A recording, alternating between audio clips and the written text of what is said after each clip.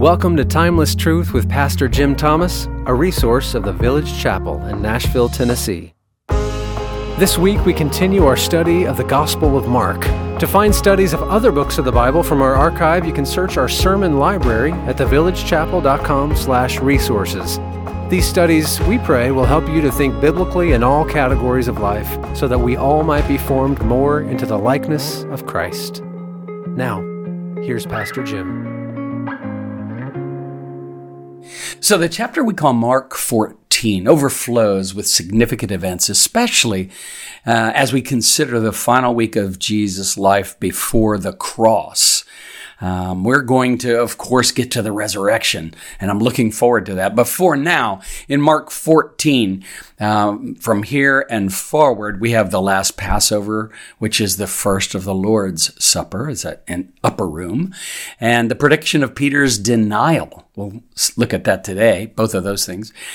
We'll also, in the upcoming episodes, look at the agony of Christ in Gethsemane. Garden of Gethsemane, when he prays there, and the disciples keep falling asleep during prayer. And we'll look at the betrayal and arrest of Jesus right there in the garden as well. And Jesus dragged before the Sanhedrin, which was the ruling Jewish council, and Peter's denial of Jesus, which Jesus predicted would happen. But we can learn so much from each and every one of these events. So I'm looking forward to this episode and the next few along the way. Let me read Mark 14, verses 12 through 31 for today. And here's exactly how it goes. Let me turn to the right page. There we go. On the first day of unleavened bread, when the Passover lamb was being sacrificed, his disciples said to him, "Where do you want us to go and prepare for you to eat the Passover?" And he sent two of his disciples and said to them, "Go into the city, and a man will meet you carrying a pitcher of water. Follow him.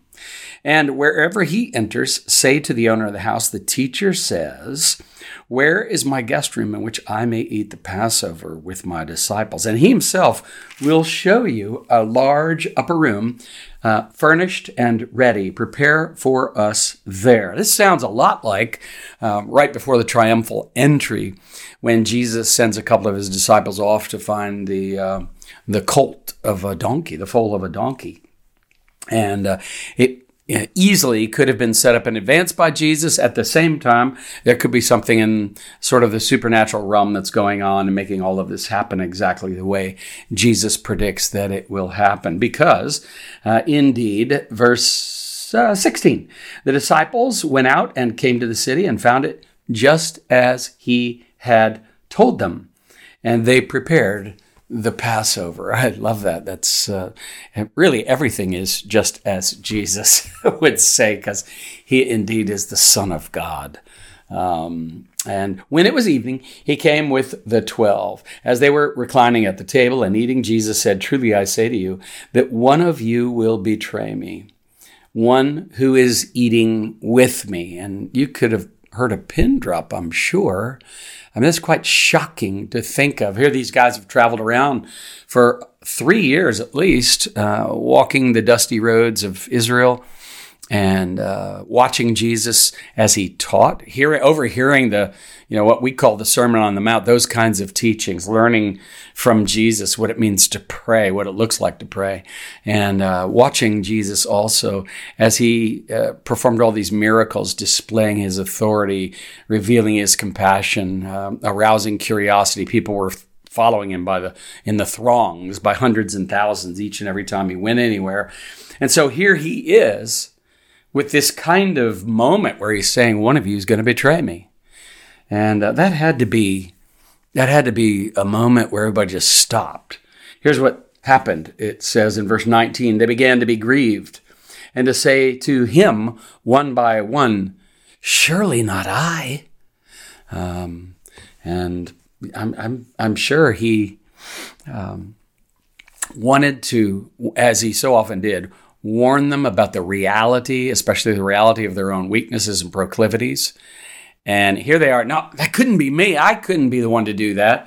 And here's how they respond. Or this is how he responds to them when they say, "Surely not I." He responds by saying, It is one of the 12, one who dips with me in the bowl. They used to dip their bread in the bowl and kind of sop up whatever kind of juice they happen to have in the bowl.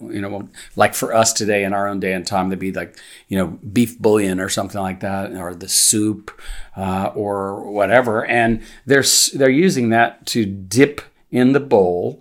And the Son of Man is to go just as it is written of him. But woe to that man by whom the Son of Man is betrayed. It would have been good for that man if he had not been born.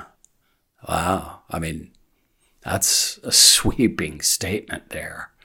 That's a huge statement. Better for you not to have been born before because of what will happen when you betray the Son of Man, Jesus. Well, they move right into, as they're in that upper room, and this last Passover meal has been arranged for, to what we would all call now, in following the New Testament, the Lord's Supper, the institution of this beautiful and wonderful sacrament that's so meaningful. In a lot of different ways, that's true to different streams of the church that practice it differently and respect each and every one of the views. Hasn't always been that way. There sadly was a time when Christians got quite upset with one another over their practice or their beliefs concerning the Lord's Supper. Listen to what the scriptures actually say about what we typically would call the Lord's Supper, the Lord's table, the Eucharist, a word which means thanksgiving. Here's what's said, and you'll take note, I'm sure. There's not a whole lot here about method, but there's a lot here about meaning. So just listen, and I'll read this passage on the Lord's Supper when Jesus instituted this beautiful sacrament. While they were eating, he took some bread, and after a blessing, he broke it and gave it to them and said, "Take it, this is my body." And when he had taken a cup and given thanks, he gave it to them, and they all drank from it. And he said to them, "This is my blood of the covenant, which is poured out for many. Truly I say to you, I will never again drink of the fruit of the vine until that day when I drink it new in the kingdom of God." After singing a hymn, they went out to the Mount of Olives. Now, a lot of people pass right over that last little verse. I can't. After singing a hymn, what hymn would they have sung? Surely one of the Psalms would be my guess. Maybe Psalm 115 or one of those Psalms right in that section of the Psalms. I don't know, though. I'm not sure.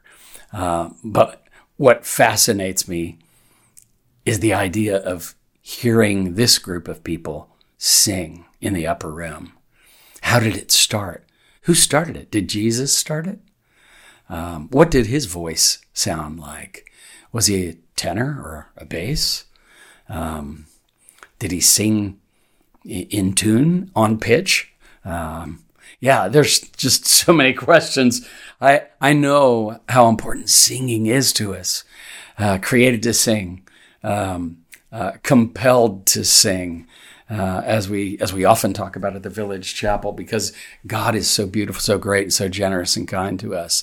Our Savior is so wonderful. But to sing with him, that would have been amazing. I'm fascinated by verse 26. All right, we do have to move on though. Verse 27, they're headed for the Mount of Olives now. So they're coming out of Jerusalem. They'll go down a hill a little ways and then across the Kidron Valley, up the hill into the Garden of Gethsemane. And Jesus said to them, "You will all fall away, because it is written, I will strike down the shepherd, and the sheep shall be scattered." And wow, that just, that had to be both hard for him to say and hard for them to hear. He's reiterating what he said back at the table. One of you will betray me.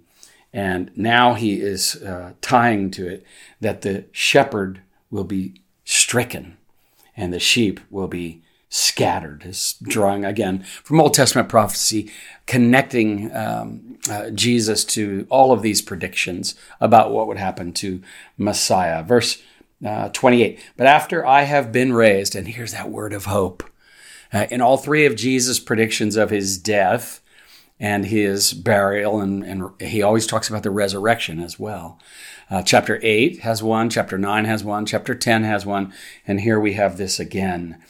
Jesus doing his best to prepare his disciples for some of the difficult days ahead. What a great leader to do that. What a selfless leader to do that. After I've been raised, he gives them that, look through it. You're going to see on the other side something really beautiful and powerful is going to be done.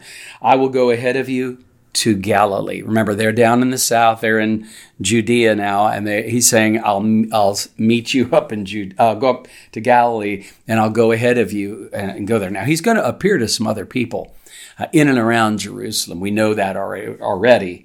But when he's also going to be with all of them up there for breakfast on the Sea of Galilee, which is just an amazing event. Peter said to him, this is verse 29, even though all may fall away, yet I will not. And this is Peter, displaying his, I think his passion, yes, to be sure. But yet also revealing, exposing a little bit of his overconfidence. Jesus said to him, truly I say to you that this very night, before a rooster crows twice, you yourself will deny me 3 times. Now, again, there had to be a great pause there. Peter, perhaps in front of all of the other guys, even though all may fall away, I will not. And Jesus saying, now here's the reality. You're going to deny me 3 times before the rooster crows even twice. Peter kept saying insistently, verse 31, and I'll stop reading here and make just a couple points, but Peter kept saying insistently, even if I have to die with you, I will not deny you. And they all were saying the same thing also. So Peter's overconfidence is contagious. And they were all saying, yeah, me too. That's right, me too. And here's Jesus just letting them know, listen, guys, it's going to be harder, darker than you could possibly imagine. He didn't use those words, but of course it's implied there. And those of us who have read the rest of the story know what happens.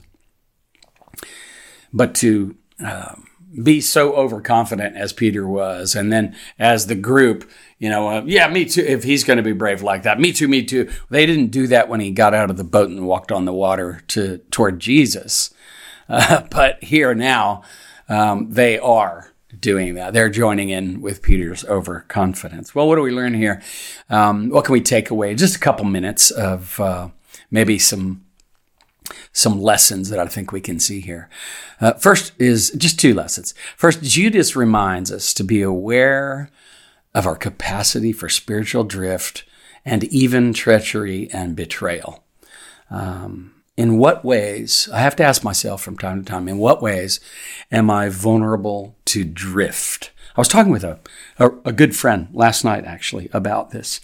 And we were talking about the things that we sort of relax or lean back on, sort of yesterday's manna, if you will, and how some of the spiritual disciplines can be easy to do, easy to go, to be set aside. Prayer, the reading of Scripture, the disciplined reading of Scripture. For people like me, reading Scripture that isn't what I'm about to preach. In other words, if I'm always reading Scripture just so that I can figure out what my sermon is going to be, I'm not really just reading it to allow it to speak to me personally. I want what I preach and teach to also be something I've learned personally. But I also need to just be hearing from the Lord. So as I teach through Mark, currently at the Village Chapel, we're studying 1 Kings. So as I teach through those two books, I need to make sure I'm in Proverbs. I need to make sure I'm in Psalms. I need to make sure I'm also reading in Genesis, so that the Word itself is speaking to me and the Holy Spirit using it to guide me, to lead me into the truth as Jesus describes what the Holy Spirit does in John's Gospel. So in what ways am I, like Judas, vulnerable to drift and even the possibility of treachery or betrayal in some way? As we read across the four Gospels, you get the idea that Judas was probably quite disappointed in Jesus.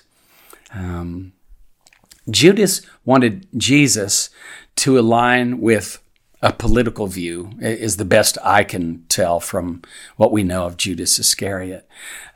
He would have wanted Jesus to start a revolt and to run the Romans out of Israel. And there they were in the religious center of Israel, Jerusalem. It's not the Roman capital, but for Jews anyway, it's the holy city. This is the religious center of Israel. So now was the time, is the way Judas would have felt about it, especially after that whole, triumphal entry of Jesus, all the crowds, the throngs, saying things that had messianic overtones to them. And so Judas, I think, was pretty disappointed that Jesus rides in on a donkey instead of on a war horse, that, they literally wanted him to go. And so many of them wanted him to come as a political, militaristic Messiah. And that's not how he came. If Jesus wasn't going to live up to the agenda that Judas had set, then Judas was going to betray Jesus and at least make a few shekels out of the deal. And we read that, really, didn't we, at the beginning there in verse 12, on that first day of unleavened bread and all of that. We read about Jesus preparing for the Passover.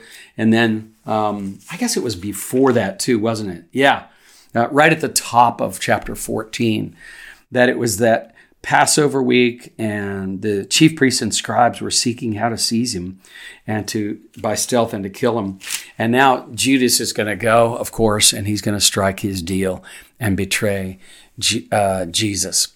In how many ways, I guess, is the lesson for us? In how many ways might I try to take matters into my own hands because my fears or my disappointment is telling me that God doesn't really care about what I care about, or that God doesn't really know what he's doing, or that God got something wrong and that's why I'm mad or bitter. Where might I fall in a similar kind of way into drift, like Judas did, and the kind of drift that would be quite harmful to my spiritual life? I think being aware of our capacity for depravity, being aware of our vulnerability to sin, is really important. There's a young lady who's become a Christian apologist. I think she used to be a Christian singer of sorts. Her name is Alyssa Childers, I think is the way you say her last name. I have this quote from her, and I really like it. "Only when we grasp how treacherous our sin is can we recognize how beautiful the gift of God's grace is." So I think it's important for us to learn that lesson, to see how treacherous sin can be, to take it seriously like that. And then at the same time, stand in wide-eyed wonder at the beauty of God's grace. Second thing I wanted to say this morning out of this particular passage is that Peter and the rest of the disciples, by the time we get to verse 31, who join in the overconfidence, remind us of our capacity for spiritual overconfidence. And I think that, again, a sober reality that we need to know about. In what scenarios am I dismissing my own capacity for depravity and leading others to do the same? Peter, I don't know if you noticed that, but Peter was doing that, and then they all, yeah, me too. And that happens, I think, a lot of times. I think a lot of us just think when we hear, especially preaching or teaching about sin, about the dangers of temptation, all that sort of thing, a lot of us just kind of go, yeah, that's not me. That's not going to happen to me. So in what ways have I been overconfident and naive about my spiritual vulnerabilities? How many times have I, said, I've got this. That's not going to happen to me. Leslie Newbigin is a missiologist. He said the confidence proper to a Christian is not the confidence of one who claims possession of demonstrable and indubitable knowledge. It is the confidence of one who has heard and answered the call that comes from God. Follow me. So we pay attention to what Jesus says. And even if we express overconfidence, if Jesus says, no, it's not like you think, it's not going to be as easy as you think, we need to take Jesus seriously and have confidence in who he is. Thirdly, and finally, Jesus continues to remind us that he loves us, even when we've not loved him with our whole hearts. Judas and Peter are an interesting contrast. And we'll explore that a little bit more as we finish up Mark's gospel. Oh, what a Savior. Oh, what a King. He loves us even when we're inconsistent, even when we're overconfident, even when we're drifting. He loves us just as he loved these two men. Let me pray for us. Lord, thank you for your great love for us. Help us to rest in it, to trust in you, and to rest in your love today. And Lord, as we go through the day and various temptations present themselves, especially the ones where we think we've got it, the ones where we think that we can't fall in that way, just remind us, Lord, that you're the one that holds us fast and that we can trust you in all things. We pray this in Jesus' name and for his sake. Amen and amen. God bless you. Have a great day. Thanks for listening to today's study. Take a moment to leave a review and share this episode with friends and family. You can stay connected by signing up for our newsletter or follow us on social media. At the Village Chapel, we believe God's Word is unique in its source, timeless in its truth, broad in its reach, and transforming in its power. For more resources or to support our ministry, visit our website, thevillagechapel.com.